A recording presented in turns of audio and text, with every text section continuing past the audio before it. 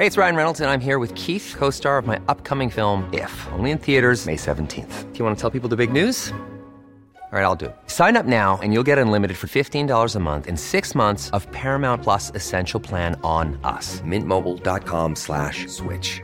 Upfront payment of $45 equivalent to $15 per month. Unlimited over 40 gigabytes per month. Face lower speeds. Videos at 480p. Active Mint customers by 531.24 get 6 months of Paramount Plus Essential Plan. Auto renews after 6 months. Offer ends May 31st, 2024. Separate Paramount Plus registration required. Terms and conditions apply if rated PG. Hold up. What was that? Boring. No flavor. That was as bad as those leftovers you ate all week. Keke Palmer here, and it's time to say hello to something fresh and guilt-free. Hello Fresh. Jazz up dinner with pecan-crusted chicken or garlic butter shrimp scampi. Now that's music to my mouth. Hello Fresh. Let's get this dinner party started. Discover all the delicious possibilities at hellofresh.com.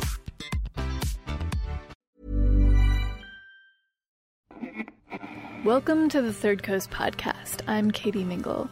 You'll hear our weekly radio show, Resound, here, as well as the occasional story curated recently from our audio library at thirdcoastfestival.org. The Third Coast Festival is a non-profit organization whose livelihood depends in part on support from listeners like you. To find out how you can help or to check out all of the cool stuff we do apart from our radio show, visit our website, thirdcoastfestival.org. Thanks, and enjoy the podcast. From the Third Coast International Audio Festival in Chicago, I'm Gwen Macsai, and this is Resound. Work is something that just about all of us do. And so, like food and love and child rearing and sex and all these other human things, it's something that we have in common and something that we can talk about in common. Resound is a remix of music, documentaries, found sound, sound bites. You name it, we got it. We look everywhere, and when we hear something great, we grab it, bring it home, and play it for you. Our ears are listening on every continent, and yours just have to listen to the radio. Work is also something that very literally in this day and age connects us because of the way the global economy is structured. So that if you look around the room that you're in or the car that you're in, there are hundreds, thousands, tens of thousands of people who are in there with you. They're the people who tapped the rubber to make the tires, to go on the truck that transported the cotton that was made in the textile factory and that becomes a pair of blue jeans or whatever.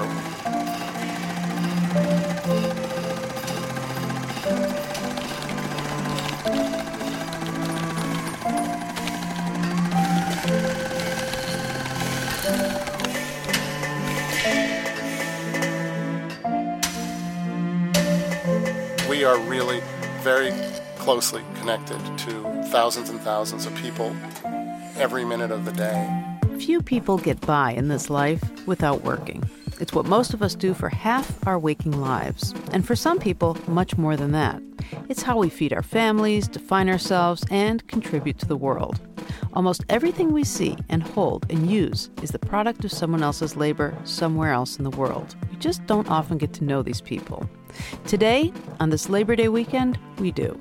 We'll hear profiles from the Working series by Homelands Productions, and we'll talk with Jonathan Miller, the executive producer of the series. From a lobster diver in Honduras, to a chocolate taster in France, to a movie director in Nigeria, and beyond. These stories reveal the workaday world in all its globalized complexity, one person at a time.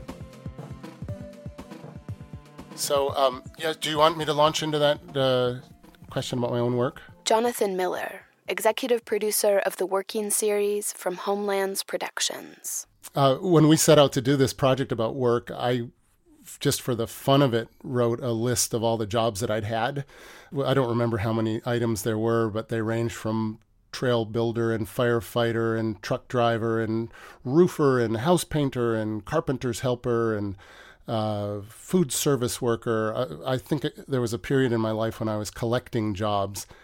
And in each of those jobs had this little window into some world that I wouldn't have had I not had that job. So there is some continuity there for me.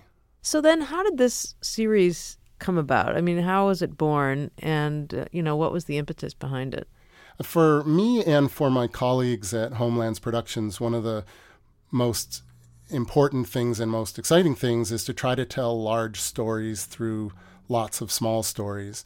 And when we came up with the idea of work, let's focus on work, let's focus on what people do all day, it just seemed like such a no-brainer, such an obvious thing. And then within that, it's like staring at a blank page because everybody works and there's so many millions of jobs in the world. I mean, how do you start narrowing it down as to what stories you want to tell? It's really a challenge to figure out what your final roster is going to be. We went in with this kind of vague notion of let's create a group portrait of the working world, and which is something you can say pretty easily. I just did. But to actually start putting faces and people into that portrait is really tough. And so there's this kind of conceptual matrix that was floating around in my head for a couple of years, where you're trying to balance all these different things. You want some of these people to be happy and some not to be so happy, and some to be liberated by the work they do and some to be oppressed by the work they do, and you want them to be more or less evenly split between men and women, and you want them to be geographically distributed. But beyond that, so much of it ends up being by chance, and you go to interview somebody because you think that they've got a really interesting job, or you go to interview someone because you know from somebody else that they're a really interesting person. And they don't fit. They don't fit the matrix somehow. And there's something frightening and wonderful about that folks do not conform to the preconceived notions that we have about them, you know. Agus Leody, pirate. Location, Indonesia. Income, $0 to $2,000 per operation. Operations, 6 per year. Profile by Kelly McEvers. There's no soundtrack to Agus Leody's life. Nothing swashbuckling about the way he slips his hands in his pockets and slouches when he walks into a hardware store. Ini berapa harganya? How much for this machete? Harganya berapa ini? If you were the shopkeeper, you might think Agus is a butcher or a fisherman. 95.000. You'd have no idea it's his job to hold knives like this to the throats of ship captains and demand all their money. 90 paling kurang. This knife costs about $10.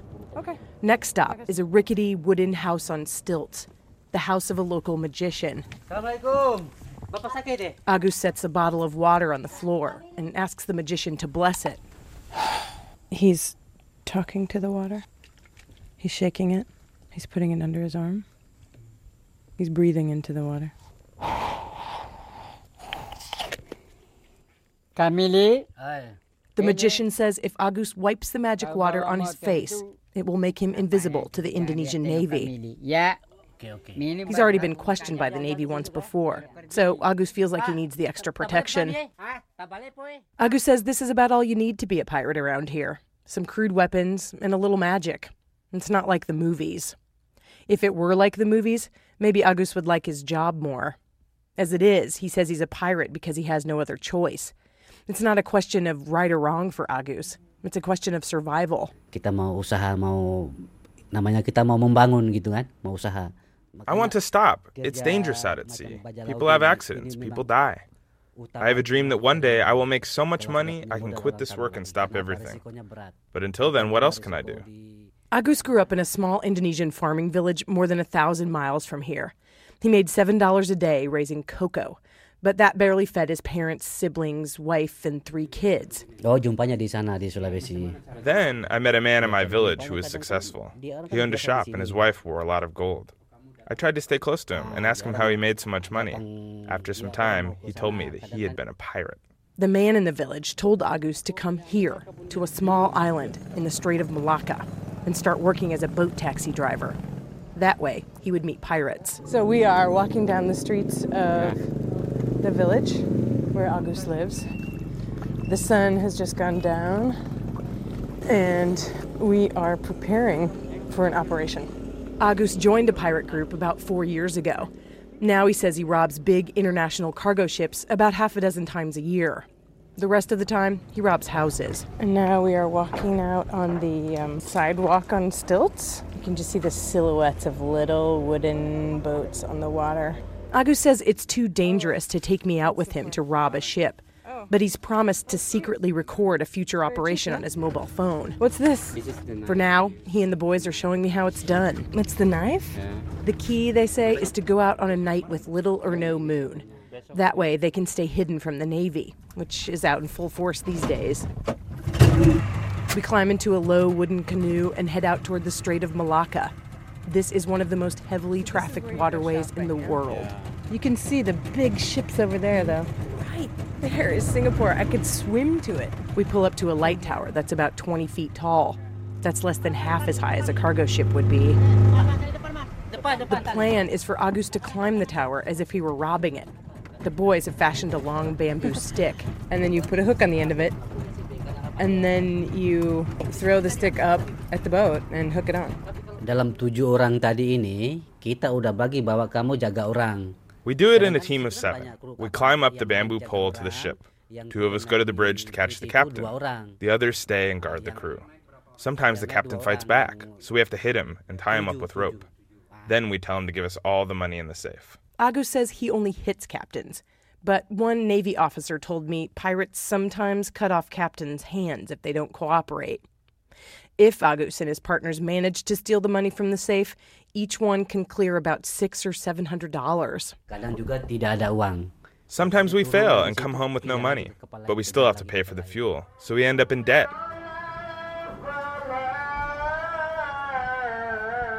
The next day, Agus shows us the 2 rooms he rents for about $20 a month. And there's no furniture in here.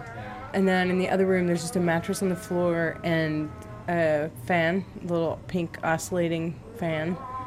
The mosque is right across the street. Agus was raised a Muslim, but he doesn't pray very much these days. He says he feels guilty that he doesn't always have enough money to send home, and that his wife is left to support the family. Aku punya tujuan dulu, saya izin sama istri. Now my wife has managed to work for herself and make good money as a nurse. Back in the village, this only brings Agus more shame. But I'm still doing this bad job and not making much money. For this reason, I feel ashamed. I cannot go back home with nothing, so I have to stay here. When Agus does make money, he doesn't always save it for the family. That's because after a successful operation, it's a tradition for pirates to celebrate with what they call happy happy, or booze and girls. This night, it's Agus's friend who's celebrating. He's just made a couple $100 stealing crude from an oil tanker and reselling it. Tonight, the happy happy is a case of beer and a troupe of disco girls who travel from island to island and charge men to dance with them. That's your girlfriend right there. Yeah, okay. That's my girlfriend, the tall one. Her name is Yuna. Yeah? Pretty soon, Agus has spent his last $5 to be with Yuna. He doesn't touch her. He just closes his eyes, throws his head back, and dances and dances. In the 3 days that I've known him, it's the first time I've seen Agus smile a real smile. I wave goodbye and take my final boat taxi away from the island. Since that night, Agus says he's been on 2 pirate operations. One was a success. He made nearly $1,000, a huge amount of money in Indonesia. The other was not. Too many Navy boats out that night. I called Agus a few times and asked about the recording he said he'd make on his mobile phone. He kept promising to do it.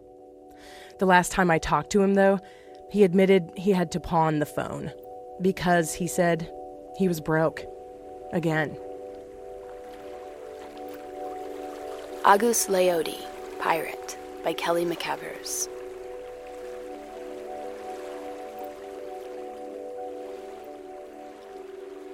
I was inspired again and again by one of our colleagues, Kelly McEvers, who did the pirate story. She worked so hard to get that guy, and she basically parked herself on this little island where pirates were known to hang out and just met with everyone she could think of, journalists and law enforcement people and shady characters, and she just kept asking and asking and asking, and it took her 3 weeks to find the right guy. And she kept calling me and emailing me like, I think I might have somebody, and here, and then he would fall through a day later. We got a little bit of guff for including a couple of workers who did illegal work in our series. I mean, there was one person, a listener, who wrote in and said, that's not a worker, that's a criminal. And I feel like, well, that's what a lot of people do for their work, whether it's smuggling or informal work that is basically legal in itself but doesn't pay taxes or doesn't announce itself to the authorities, or prostitution or swindling. And I think that in the final roster that we produced, which was 29 profiles, we're probably a little bit shy on the illegal workers. Percentage-wise? Percentage-wise, yeah. So let's move on to our next story. Tell me more about the movie director Lancelot. I was really intrigued by the idea that the Nigerian film industry had suddenly zoomed to become the number 3 film industry in the world. It started from nowhere in the 1990s and then was suddenly cranking out as many as 1,000 titles a year. So it seemed like, well, there's something really going on here, and it's something really positive that's going on here. When I got there, I asked people in the entertainment industry whom I made contact with, how can I get this guy? How can I get this guy? Because Lancelot Imasuen is this really famous character there. And I absolutely lucked out. I bumped into an actor who showed up at an audition for a TV show that I was attending, and he said, "Oh, you're looking for Lancelot? I just came from where he's shooting. It's in this hotel." And so I zoomed over there. And Lancelot was reluctant to let me interfere with his work, to sort of inconvenience him by doing a profile of him, until I agreed to act in his movie, in the movie that he was shooting. His expression changed, and he said, "Okay." Well, I don't want to, nothing against your acting abilities, but was he just desperate for actors, or why did that turn the trick for him? The whole industry is so seat of the pants. It's every project presents different challenges. The power is constantly going out in Lagos. They can't find actors. The actors don't show up when they call them. It's just chaotic in more ways than I can possibly list. And I think when I wandered along, Lancelot felt like, maybe we can get some good publicity in America. And then also, maybe this guy could become a judge in the movie this dance movie that I'm doing. He had a position in mind for me when he saw me as the only white guy on the set. So he softened up. Lancelot Odua Imasuen, movie director. Location, Nigeria. Income, about $10,000 per film. Dream, to build his own studio. Profile by John Miller. Let's go. For Lancelot Odua Imasuen, it has been one of those days. Action! He's in the basement of a hotel in Lagos in a hot little utility closet with about 20 people doing take after take after take, and it is not coming out right. What's up, guys? The movie's called Let's Dance Again, sort of a Nigerian flash dance. In this scene, a woman from a rival dance group comes into our hero's dressing room just before the big contest and tries to psych him out. I've searched all the dressing rooms. But she's just not convincing, and Lancelot knows it. You want to be sarcastic? Powerfully built in shorts and a t-shirt, he steps out from behind the camera. Hey guys, the dynamite!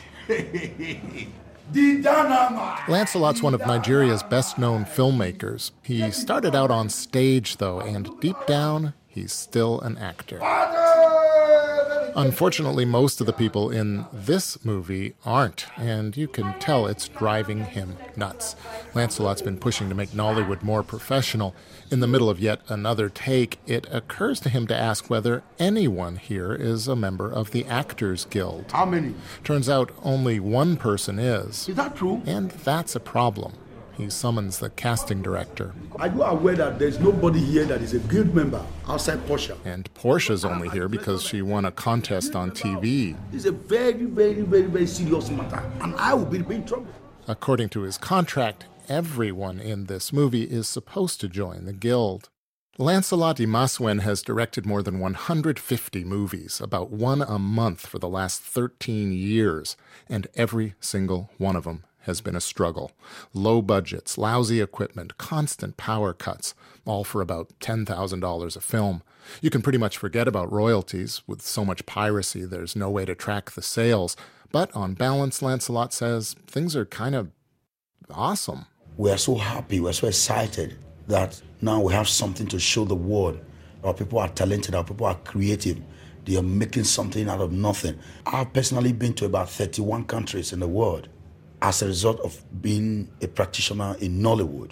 Wherever I'm introduced, they know me, they know my works. Africans, wherever they are traveling to, wherever they are in the world, they must go with copies of the film. That is their link home. So we're in a housing project where we're supposed to shoot today, and some of the talent has not shown up. It's been a couple of hours just sitting around, And then Lancelot just got a telephone call from one of the financiers, which upset Lancelot quite a bit, which is putting it somewhat mildly. He's been on the cell phone ever since. What's going on? What's happening? Part of production, always, everywhere in the world. We're just re-strategizing. While Lancelot re-strategizes, I wander over to talk to Desmond Elliott, the romantic lead in this movie. He's suddenly become an international movie star, and he is loving it. Washington is crazy, because we have concentration of Africans. Houston is another, New York, Brooklyn, Queens, Baltimore.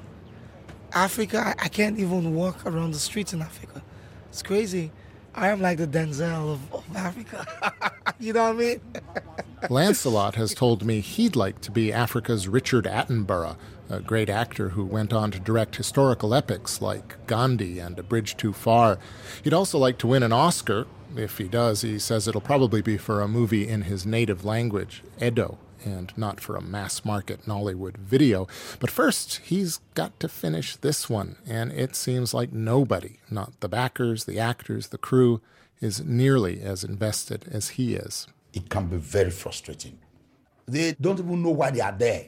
They have other things on their minds. So you need to scream and scream and scream and scream.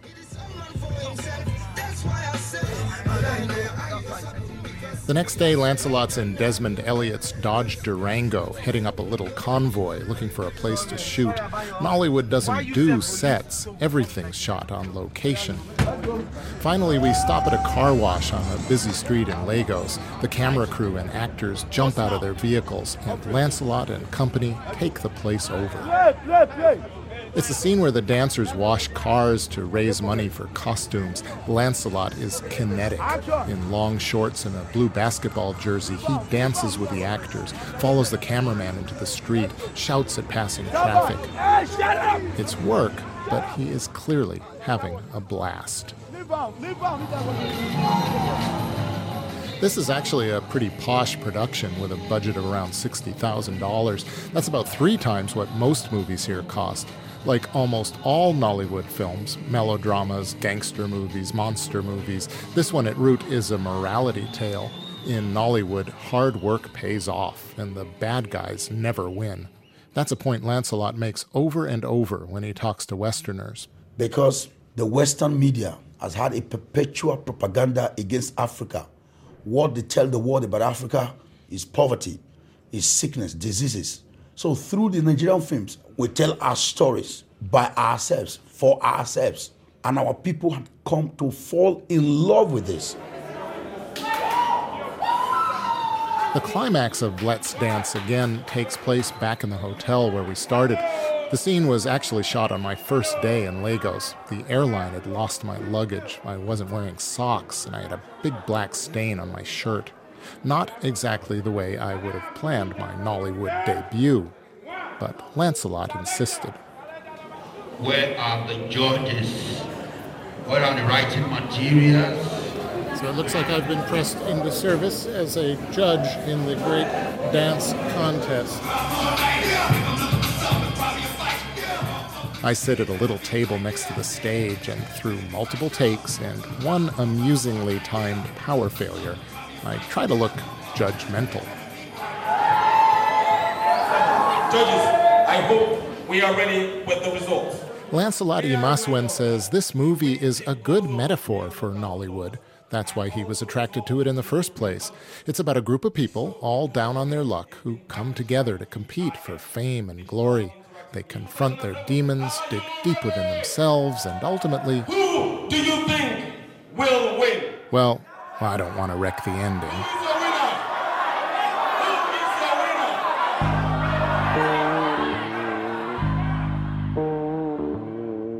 Lancelot Odua Imasuen, movie director by John Miller.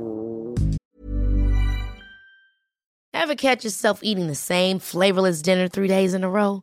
Dreaming of something better? Well, HelloFresh is your guilt-free dream come true, baby. It's me, Keke Palmer. Let's wake up those taste buds with hot, juicy pecan-crusted chicken or garlic butter shrimp scampi. Hello Fresh. Stop dreaming of all the delicious possibilities and dig in at HelloFresh.com. Let's get this dinner party started. I'm Sandra, and I'm just the professional your small business was looking for. But you didn't hire me because you didn't use LinkedIn Jobs. LinkedIn has professionals you can't find anywhere else, including those who aren't actively looking for a new job, but might be open to the perfect role, like me. In a given month, over 70% of LinkedIn users don't visit other leading job sites. So if you're not looking on LinkedIn, you'll miss out on great candidates like Sandra. Start hiring professionals like a professional. Post your free job on linkedin.com/achieve today.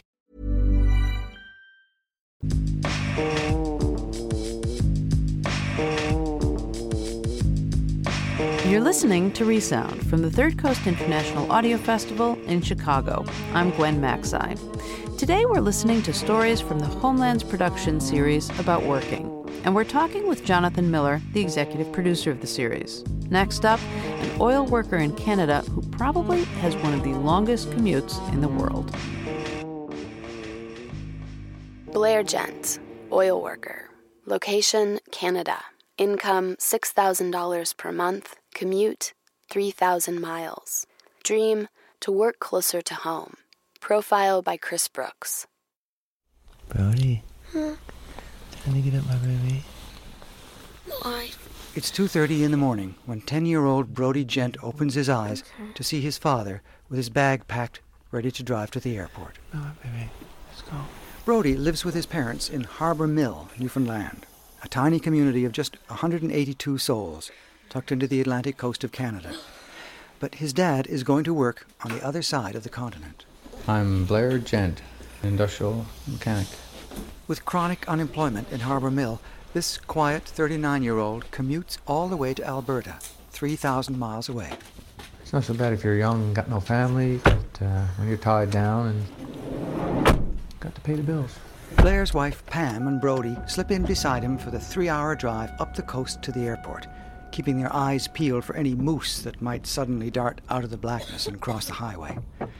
After tonight, the family won't be together again for nearly 2 months. Anybody who works in the oil patch, it's hard on the family. There's lots of divorces. And 3 or 4 years ago, we were working just outside Calgary, and out of like maybe 50 guys, I think I was the only one left married. Would you think of moving the family up to Fort McMurray? Not a chance. No, scenario of every boom town, it's hard and fast, and there's a lot of hard elements, and family life is way better down here. If you can call it family life. Last year, Blair was away for 6 months straight. Right now, he's on a 6-2 rotation. 6 weeks in Alberta, 2 home with Brody and Pam. You know, Oprah had on it, for optimum health you need to have sex 200 times a year. He's only home 40 days a year. So we're going to die early. Okay.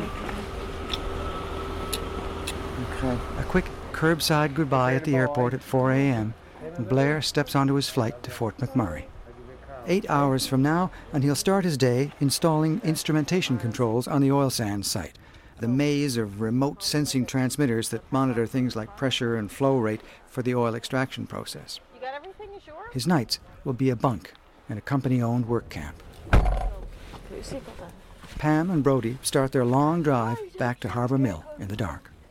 Theirs is the flip side of Blair's long-distance job, making the family function while he's away. It's Pam Gent's work, and it starts now. What? What's wrong? Nothing's wrong. Well, no, something's wrong. What is it? Well, just dropping your dad off. Kind of sad, don't you think? Yeah. You guess. Back in Harbour Mill, Pam runs this small grocery store. It's the only store in town, but a tiny community with only 77 mailboxes can't give them enough business to make ends meet. There's a lot of hope that the store will do better, so there won't be as much of a need for him to work away. But right now, economically, we do need that money. There's kind of a sad irony running underneath this work situation that Pam and Blair find themselves in. Up until 3 years ago, they both had dream jobs in Toronto, working 9 to 5, and the family was together every night. Financially, it couldn't have been better. We had the big house and the big mortgage and the 2 vehicles. But then, a couple of things happened. Back in Harbour Mill, Pam's grandmother died and left her house. And then, one day in Toronto. I came home from work, picked my son up from daycare, started supper, and on the news it had this little girl was missing off a street, and this wasn't too far from where we lived. Even though I could see and hear my son outside playing from my kitchen, I just instinctively went in and grabbed him and brought him in and locked the door. And that was the very first time that I felt fear. And then the news just got worse. The next day they found her body parts. She had been, it was horrible. So then we just made plans. We put the house on the market and we were coming home. Home to this little fishing village with a beach and a perfect swimming hole, a great place to bring kids up in. But Blair has to work away. We keep thinking that the work away is a temporary thing, but this has been going on now since 2004 for us. The Alberta time zone is 3.5 hours away, so the family stays in touch through voice messaging and phone calls in the wee hours when Blair's back in his bunk. Your call has been forwarded to TELUS Mobility Voice Messaging Center. Blair Gent is not available. At the tone, please record your message. Hi Blair, it's me. I just got home. Give me a call if you get back, okay? Bye. On Father's Day, it's 5 a.m. in Alberta. Hello? Hello, boy. Hey, Dad. How you doing? Okay. Don't forget you gotta wish him. Happy Father's Day, Dad. Thank you. Half-asleep phone conversations like this are often what the father-son relationship consists of while Blair's away. Pam works hard to make up for it. I'm not going to pretend today's not Father's Day. If Blair was here, we'd probably do a beach bonfire. We'd have scallops. Scallops is Blair's favorite meal. We're doing all those things because I wanted to make sure that it's a special day for Brody and that he doesn't feel lost, because one of his little friends, his father came home on his 8-day rotation and happens to be here today for Father's Day, and that's Brody's best friend. Very good. Here, I want you to wash your hair tonight.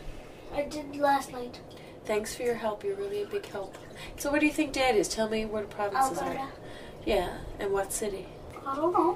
Fort McMurray. I've been with Blair since I was 16 years old. And the very first time that we lived together was on a single bed. And that single bed had room enough for 2 more people. We were that close. And that's how we slept for a lot of years, that close. When Blair started going away, you get used to sleeping on your own. And now when he comes home, he has a spare bed and he goes out there. And actually, it was kind of funny this time home. One of the first things he said to me was, "Oh, it's so nice to have my bed back." His bed is the spare bed. Message marked urgent. Hi, Z. Hope everybody does well. Give me a call later, okay? All right. Bye-bye. End of message. So I don't know. By the time we get content with having him back, he'll be gone. We'll be discontent with him gone for the first little time.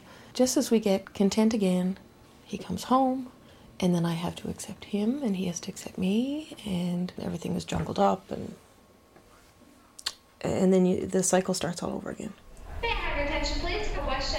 It starts over again at airport arrivals, with Pam dolled up in a low-cut sweater, holding a cup of takeout coffee for Blair. Where are you? After an 8-hour flight, Blair appears in a fresh-pressed shirt, clean-shaven, smelling of aftershave. This must be your come-home shirt, isn't it? Yeah, that's the one, yeah. It's the only one clean. The little things that show how much they welcome this part of the cycle. And Blair will be home long enough to paint the porch and fix the vacuum cleaner and maybe go fishing with his son. And then Pam will drive him back to the airport, and they'll each head back to their 2 separate worlds, home and work.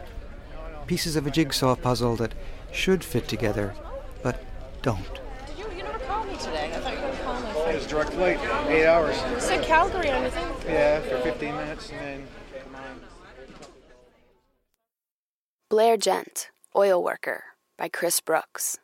This is something that is so universal. I mean, this has been true for forever, that people travel to where the jobs are. But of course, more now in this age of jet travel and so on, and fairly cheap travel, people are moving all over the world in such an extraordinarily high number of proportion of the people who are working very far from what they consider to be their home. And every single one of those people, whether it's a Filipina nurse working in Saudi Arabia or a Mexican farm worker working in California or a Cuban doctor working in Africa, there is drama and deep, deep stuff going on. I mean, it is such a hardship, and people have these really interesting ways of coping. Separation is just such an important part of our work experience. Which sort of brings us to our next story of the jet-setting French chocolate taster.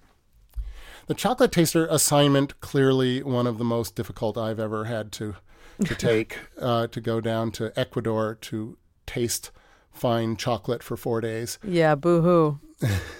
My idea was, like, what would be the best job in the world? And I mean, I guess we all probably have our ideas of that. But I think that going around the world first class and staying in fancy hotels and tasting chocolate would be on a lot of people's lists. Oh, yeah. Chloe Dutra-Roussel, chocolate taster. Home, France. Day rate, 1,500 euros. Consumes about 1 pound of chocolate per day. Profile by John Miller. My name is Chloe Dutra-Roussel. I am what you call an international chocolate expert. I am an expert in tasting chocolate. I have also followed very closely the international trends because there is a lot of politics, there is a lot of cross-influences. So this is kind of information I can provide to companies, what areas they should invest on or what products they should launch. I am very lucky that I was born with a very acute nose. For the tasting of chocolate is one of my biggest advantage. But having a sharp nose has also a lot of disadvantages. For example, if I am in a plane and the person 3 seats away has been sweating too strong or ate garlic, I need to change seat. We are now in an old plantation. The trees are between 25 and 30 years old. I arrived in Ecuador 2 days ago, and I had spent just before 11 days in a tour in Asia, moving from a taxi hotel, airport, restaurant, taxi hotel, airport, restaurant. And then I spent 24 hours in Paris. It was mainly to change suitcase. And I am here for a 3-day workshop organized by an association of cacao exporters that have the intention to develop many chocolate brands and not just export cacao. People tell me often that I have the best job in the world because I travel so much and I eat chocolate for free. Well, first, there is not a free lunch, I think you say in English, because the time I spend around chocolate is a time I don't spend learning music, drinking with friends. It would be much more simple for me to just go and buy chocolate and enjoy life. We are in the terrace outside the hotel where is hosted the conference, and we have only 10 minutes to have lunch. When I was 14, I started to taste chocolate to find the best pleasure out of my pocket money. And I realized that when I was concentrating into the tasting of one chocolate, I felt the complexity, the intensity, and that it was much more interesting than watching TV. I have applied this methodology of listening my body to listening to my needs for rest, or where I want to go for holiday, or if I want to be with this person or not. The more you do things that are not in tune with you, not only is a waste of time, but you also harm yourself. And one of the characteristics of our society is that we hurt ourselves and then we spend time and money trying to heal what we managed to hurt.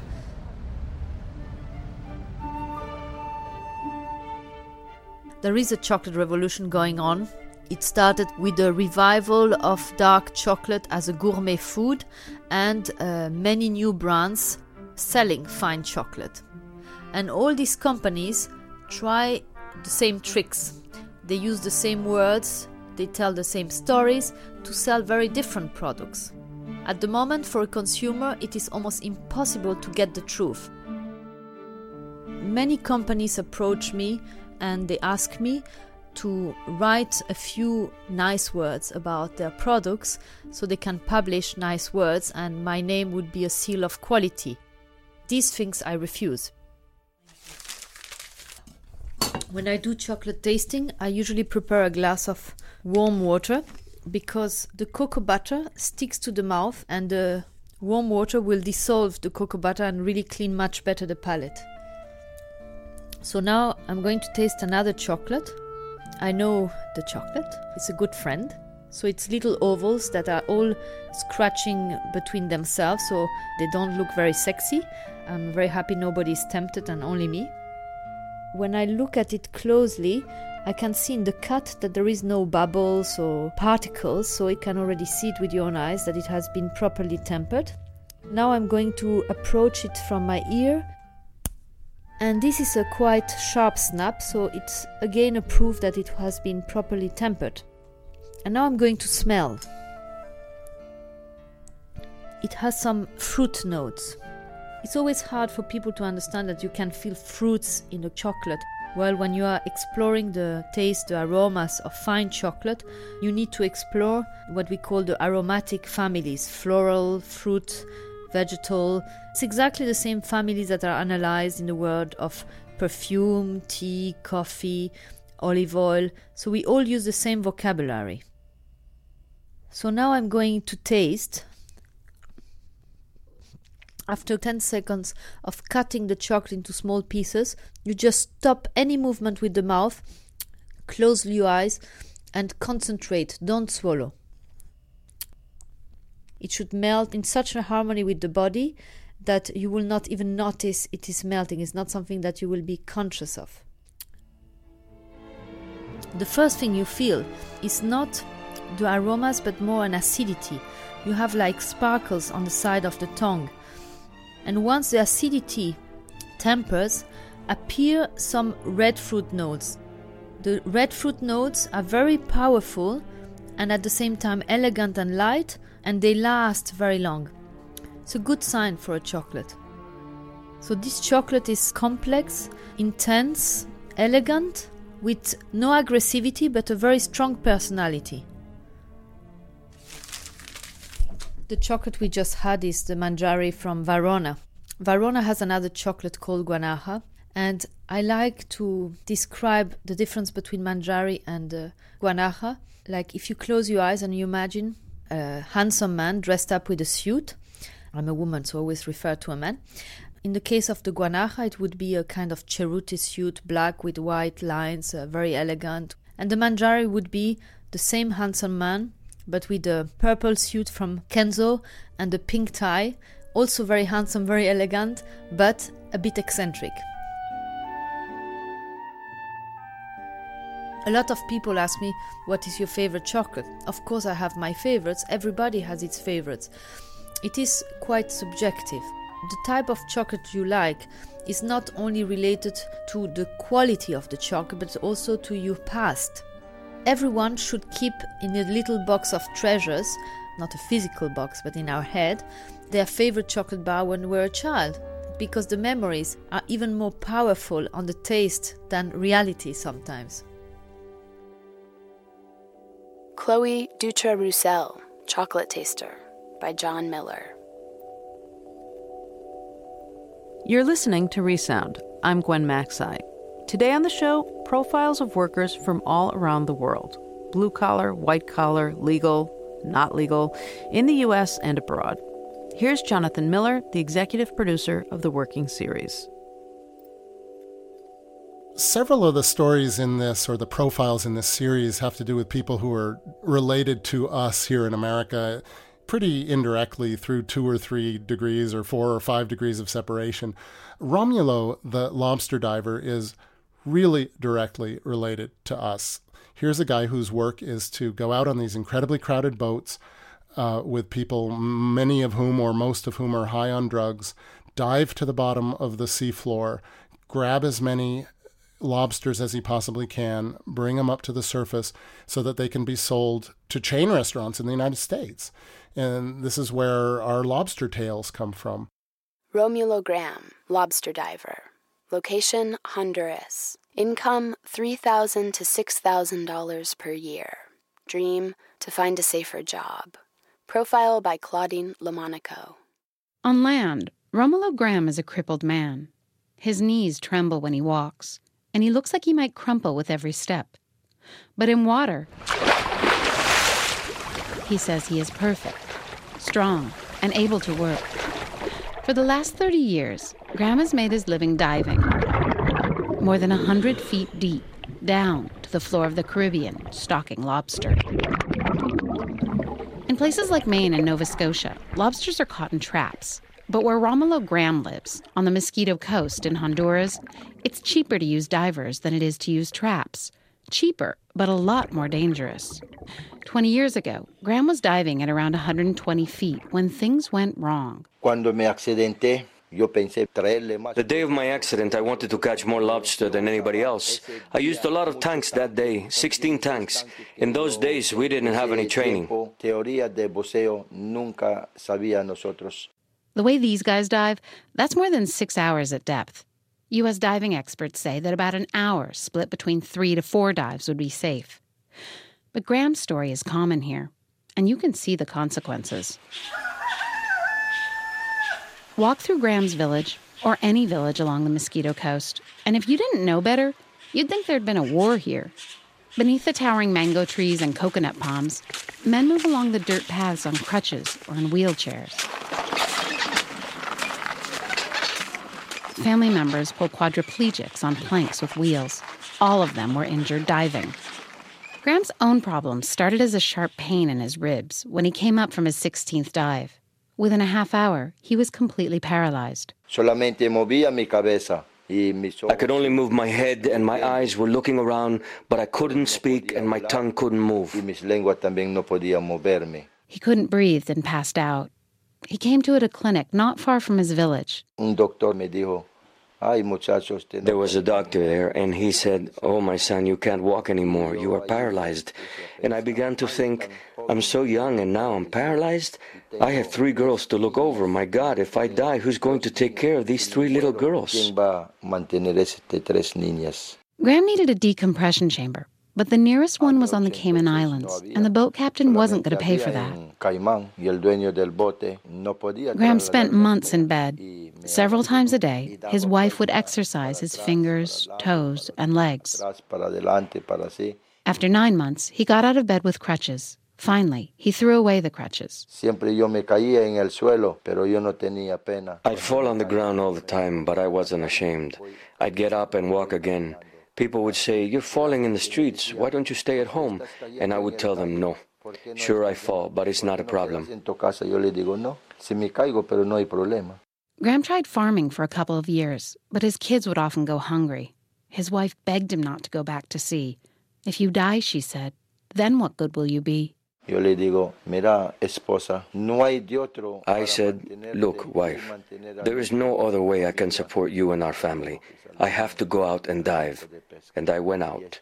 My wife was crying, but I went and it was okay. Graham still dives, but he's trying to save others from the injuries that he suffered. Today, he's out on a small boat, teaching a handful of Mosquito Indians the basics of diver safety. Graham's one of about a dozen lobster divers certified this spring as teachers by the Honduran Navy. It's the first systematic attempt to train the country's divers. Diving's the only industry on the Mosquito Coast. Aggressive divers can earn up to $6,000 in a 6-month season. Graham has the men review their charts to see how long they can dive and check their equipment to make sure it works. Scuba gear here is outdated and often malfunctions. Divers have no depth gauges and no way of knowing how much air they have left. During lobster season, these guys will go out for 2 weeks at a time on boats crammed with as many as 100 men. The lobster stocks are so depleted here that every year the divers have to go deeper. Graham tells his students they need to slow down. You can't use more than 8 tanks a day because you'll get too much nitrogen in your system. One by one, the men put on their fins and masks and jump into the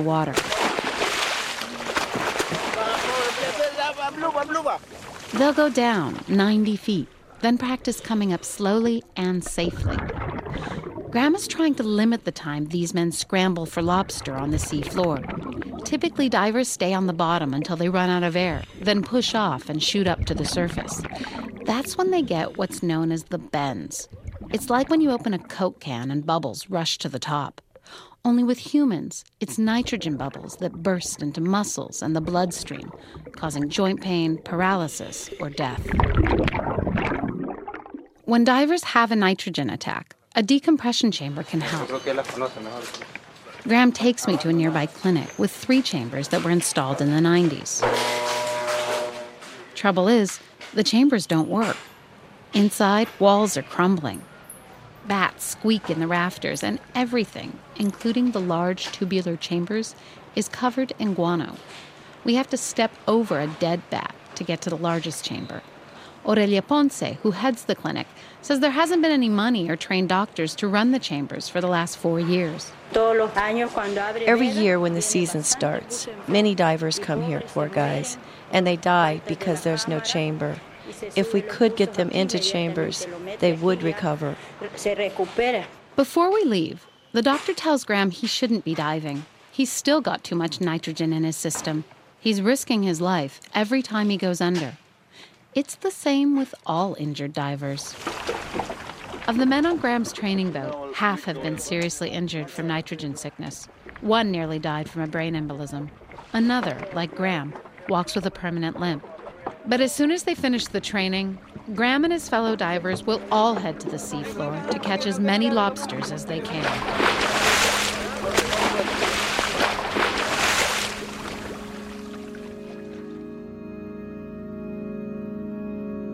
Romulo Graham, Lobster Diver, by Claudine Lamonaco.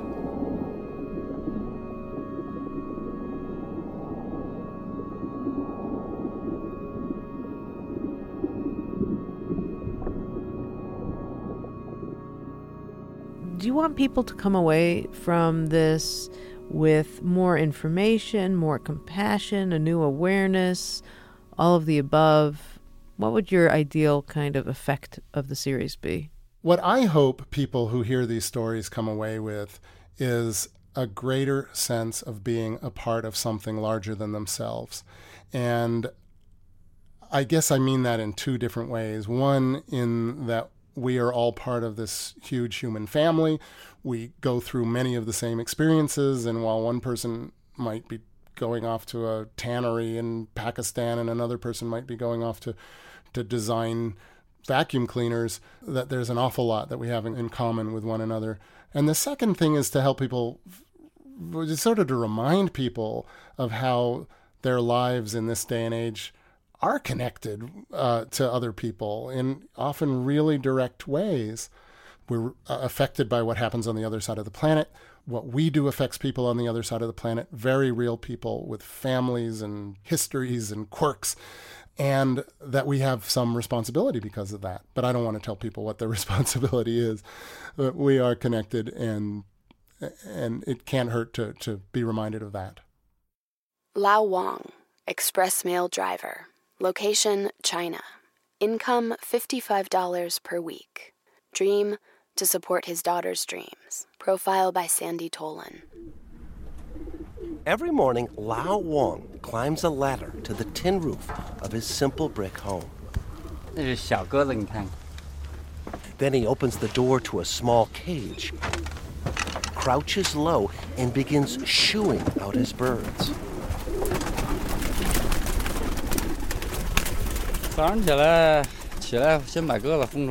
When I wake up every morning, the first thing I do is release my pigeons. It signals to the birds that they can fly now, high up to the sky. Mr. Wang's birds fly together, joining other flocks whose keepers, just for the pleasure of the sound, have adorned them with bamboo whistles. Now, Mr. Wang watches his rise in ever higher circles above his ancient Beijing neighborhood called a hutong. I always feel that I like to live in a hutong rather than the modern apartment building. Because in an apartment building, Nobody knows you and will talk to you, even the neighbors. From this rooftop, Mr. Wong looks upon the waves of tiled roofs, low-slung buildings clustered together, armies of cyclists navigating narrow alleys, vendors calling out over walls of ancient courtyards. But the place is not so insular as it seems. I'm a postman for EMS, Chinese Express Mail. Every Monday through Friday, Lao Wong gets on his bicycle and rides out of his beloved Hutong into the wall of sound known as modern Beijing.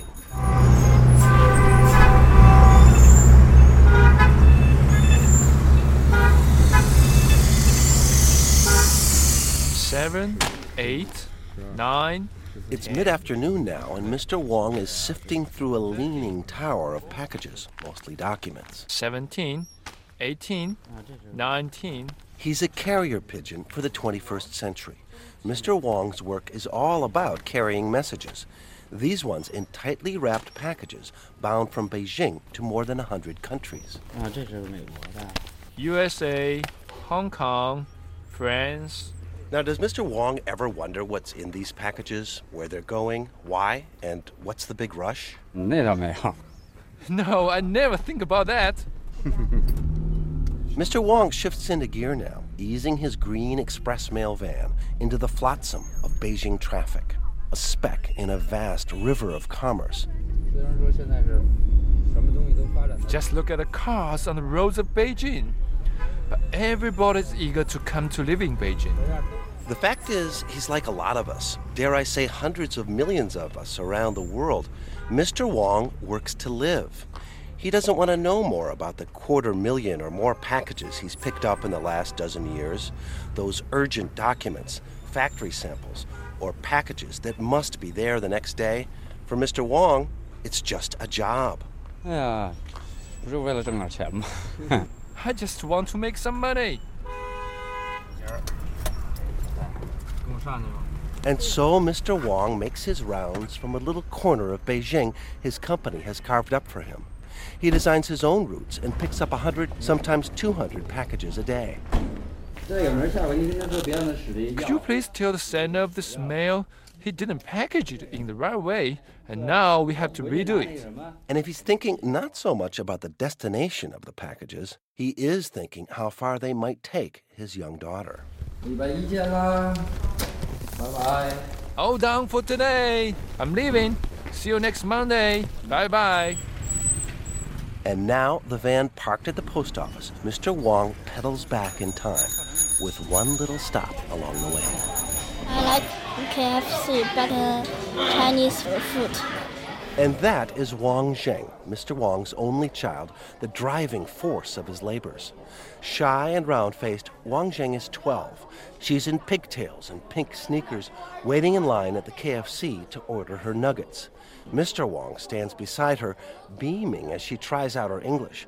She prefers KFC over Chinese food, though she says it's not her favorite. I like McDonald's, but Every time Mr. Wong takes Wang Zheng here, on his salary of $55 a week, it's going to cost him half a day's pay. And that's just for the chicken. Wang Zheng's tastes run to shiny things like CDs of Chinese pop stars, things her dad never could have imagined back in the days of the Cultural Revolution. Because now the children spend more than the adults. Sometimes when they come here with Wang Zheng's mom and grandma, Mr. Wong will just wait outside, smoking a cigarette. He says he feels out of place here. He looks oddly at his fries, then at me. He has a question. Is that true that in America, that people live separately and never care about their neighbors? Because that's starting to happen here, Mr. Wong says. Hutongs are falling before the wrecking ball, and he no longer knows all his neighbors. In fact, these days, Mr. Wong lives only part-time in the Hutong. The family sleeps in a modern apartment across town. So Wang Zheng can have her own room, chat with her friends online, and get a competitive edge in her studies. Nowadays, Mr. Wong says, it's all about getting ahead. Why else would he spend so much time hauling packages through traffic? Next morning, Mr. Wong is back at the pigeon coop in his old hutong, ready for another day in the express mail van. He's already fed his birds and released them. Now he's calling them home.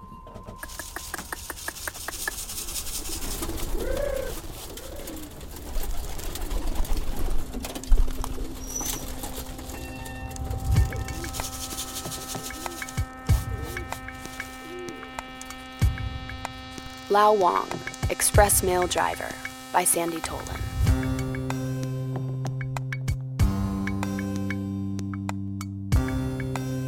All of the stories you heard in the last hour were from the Working series by Homelands Productions. There are 29 of them in all, and they originally aired on Marketplace. To find a link to the Homelands website, visit thirdcoastfestival.org and click on Resound.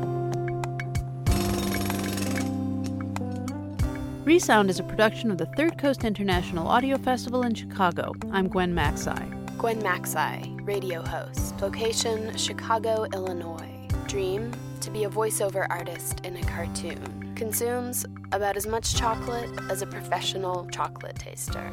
The program is produced by Katie Mingle and curated by Johanna Zorn and Julie Shapiro of the Third Coast Festival. You can hear today's program at thirdcoastfestival.org, where you can also hear hundreds of outstanding documentaries from around the world and subscribe to our podcast. Support for Resound comes from Dojo, a full-service digital agency, on the web at doejo.com. Dojo, we fuel ideas that grow. Support also comes from Busy Beaver Button Company, your source for custom buttons, magnets, and bottle openers. All products proudly made in Chicago. Order online at busybeaver.net. The Third Coast Festival is a nonprofit arts organization made possible with lead funding from the Richard H. Driehaus Foundation and the John D. and Catherine T. MacArthur Foundation. Additional support is provided by the Boeing Company Charitable Trust, the Agudino Foundation, and the Menaki Foundation. This program is partially supported by a grant from the Illinois Arts Council, a state agency. Special thanks to our many individual contributors from Chicago and around the world. If you want to contact us, we would love to hear from you. Email us at resound@thirdcoastfestival.org. Resound returns next week with more radio that you can't hear anywhere else unless you live everywhere else.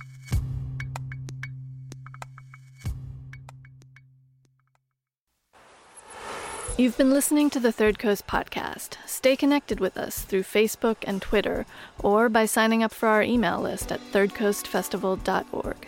If you like what you heard today, consider writing us a review on iTunes or sending us a few bucks. As always, thanks for listening.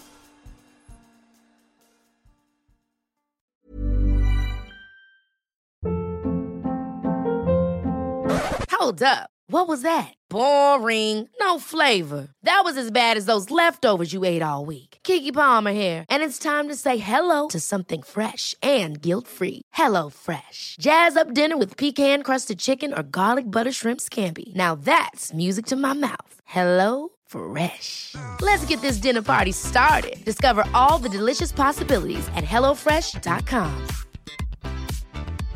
Hey, it's Paige DeSorbo from Giggly Squad. High quality fashion without the price tag. Say hello to Quince.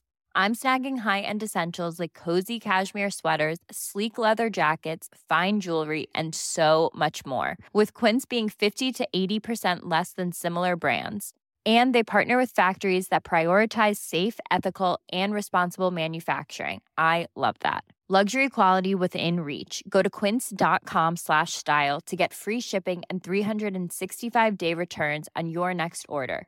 Quince.com/style.